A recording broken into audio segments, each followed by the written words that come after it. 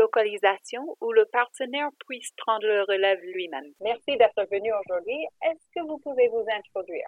Salut Émilie, je suis Sandra Georges, la Chief of Party pour le programme CHAMP et je suis ici au Cameroun depuis 5 ans, 3 mois déjà sur ce projet. C'est un projet qui a tellement de défis. Il ne passe pas un seul jour sans que quelque chose de bien arrive ou quelque chose de novateur, quelque chose d'intéressant ne se passe. Je peux dire que malgré le volume du travail, un bailleur stressant comme PEPA, je m'amuse au travail, je suis contente. Et pourquoi est-ce que c'est important pour nous de discuter ce qui n'a pas marché?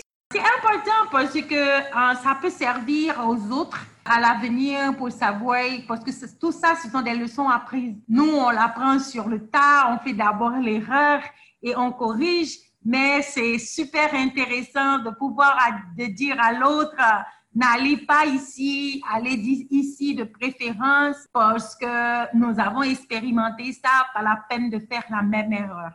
Discutons l'exemple que vous avez partagé aujourd'hui. Dites-nous un peu le contexte de cet exemple.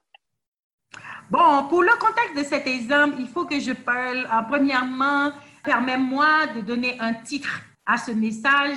Je pourrais l'appeler de la supervision à l'autonomisation des partenaires et l'expérience de Cameroun pour le projet CHAMP, qui est un projet spécifiquement basé sur les populations clés, un projet de prévention et de traitement jusqu'à la rétention des populations clés. Le contexte, c'est que dans le cadre de la mise en œuvre du projet VIH pour les populations clés au Cameroun, comme on le sait très bien, c'est un environnement où les populations clés sont criminalisées et stigmatisées. Et ça implique nécessairement l'implication de la communauté pour délivrer les services. Donc, il était important pour nous, en tant que responsables de projet et l'équipe de terrain, de nous assurer de donner des capacités aux leaders communautaires pour continuer les interventions même après le projet. Donc, le contexte que je veux expliquer ici, c'est que l'approche directive n'est pas durable et elle demande beaucoup de ressources humaines et financières. C'est pourquoi nous voudrions, premièrement, du faire qu'on a démarré ce projet. Et maintenant, on est dans la phase où on est en même temps faire avec les partenaires. C'est pourquoi nous appelons cette phase à faire avec. Et ensuite, nous avons comme finalité, comme but de laisser faire. Et c'est pourquoi nous travaillons sur notre plan de localisation, notre plan de transition.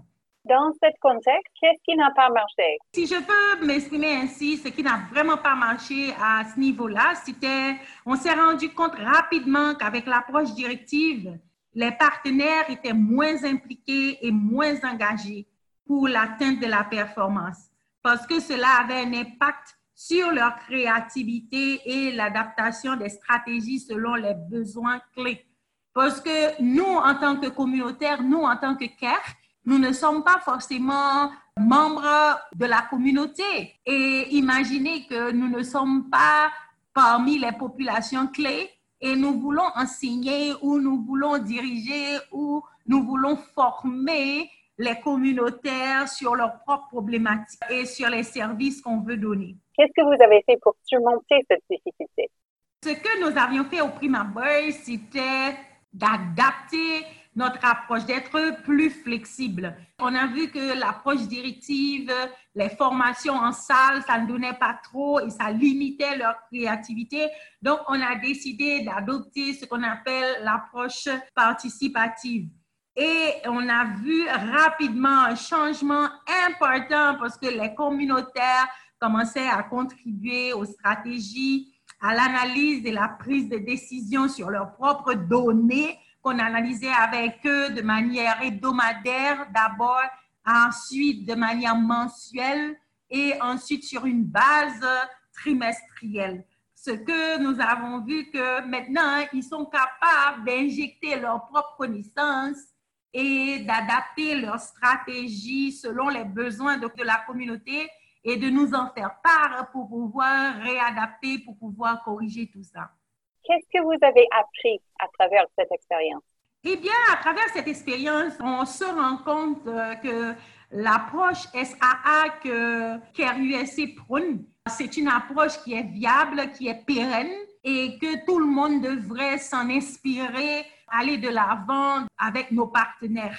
Donc, on se rend compte que cette approche-là, le bénéficiaire est au cœur de l'intervention et c'est la meilleure façon où on peut passer en tant qu'organisation CARE de l'approche faire-faire à l'approche laisser-faire.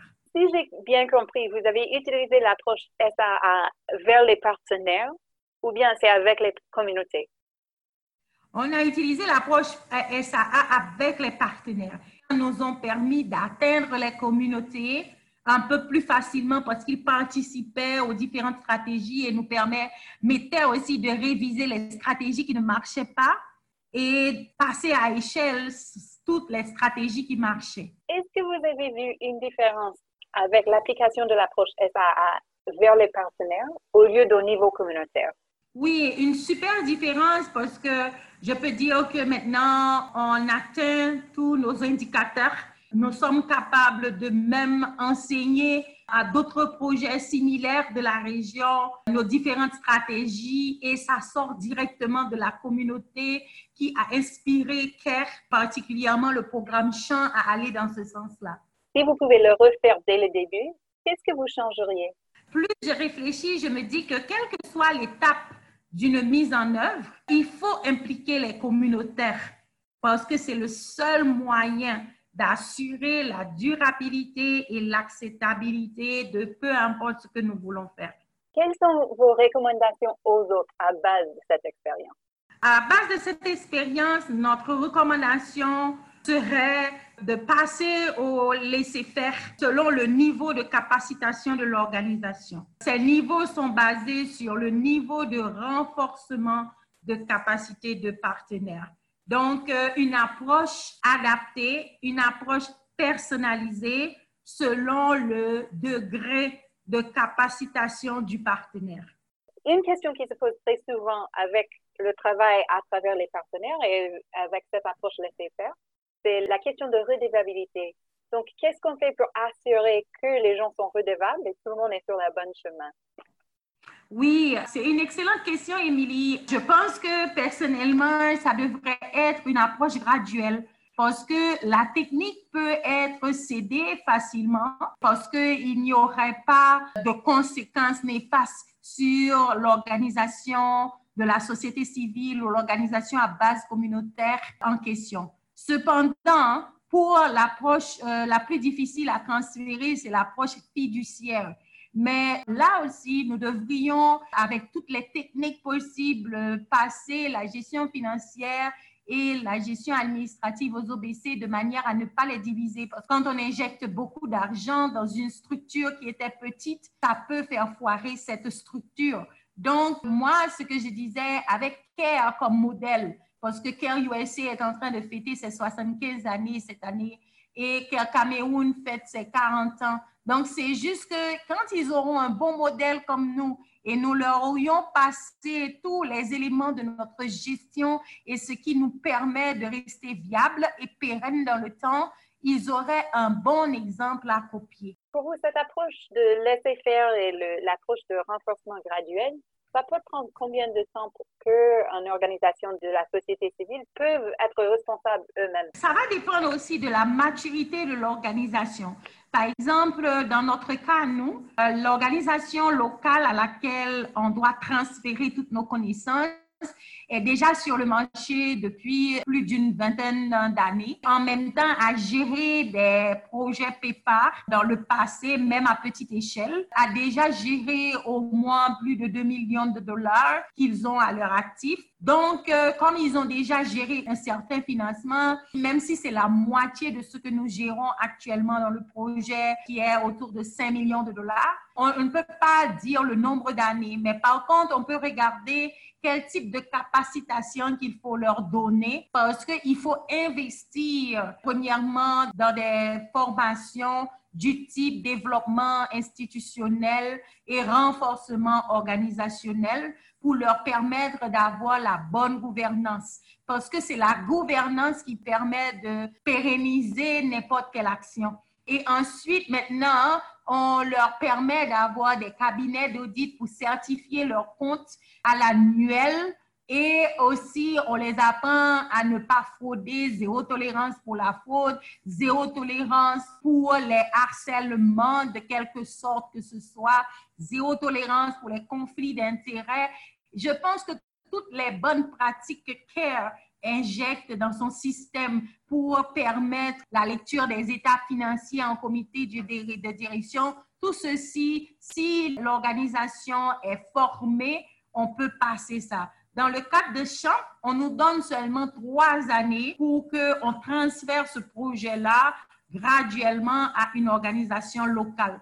Donc, on s'attelle à réussir ça et peut-être on serait les pionniers à renforcer, à passer toute cette structure complexe à une organisation locale et on pourrait relever les défis et les leçons apprises un peu plus tard. Vous savez, pour CARE, la question d'impact est notre premier souci. Donc, comment est-ce qu'on peut améliorer notre impact à travers cet apprentissage? De toute façon, je pense que les communautaires n'auront pas à faire face à probablement à des expatriés comme nous. Ils connaissent leur sujet, ils sont de la communauté, ils peuvent impacter la communauté et on peut plus les écouter. Donc, comment on pourrait avoir l'impact? Je dis que si nous réussissons ce que nous appelons la partie de l'environnement favorable, ou même avec les politiques du gouvernement de criminaliser ça, mais l'accès aux services est gardé, est maintenu.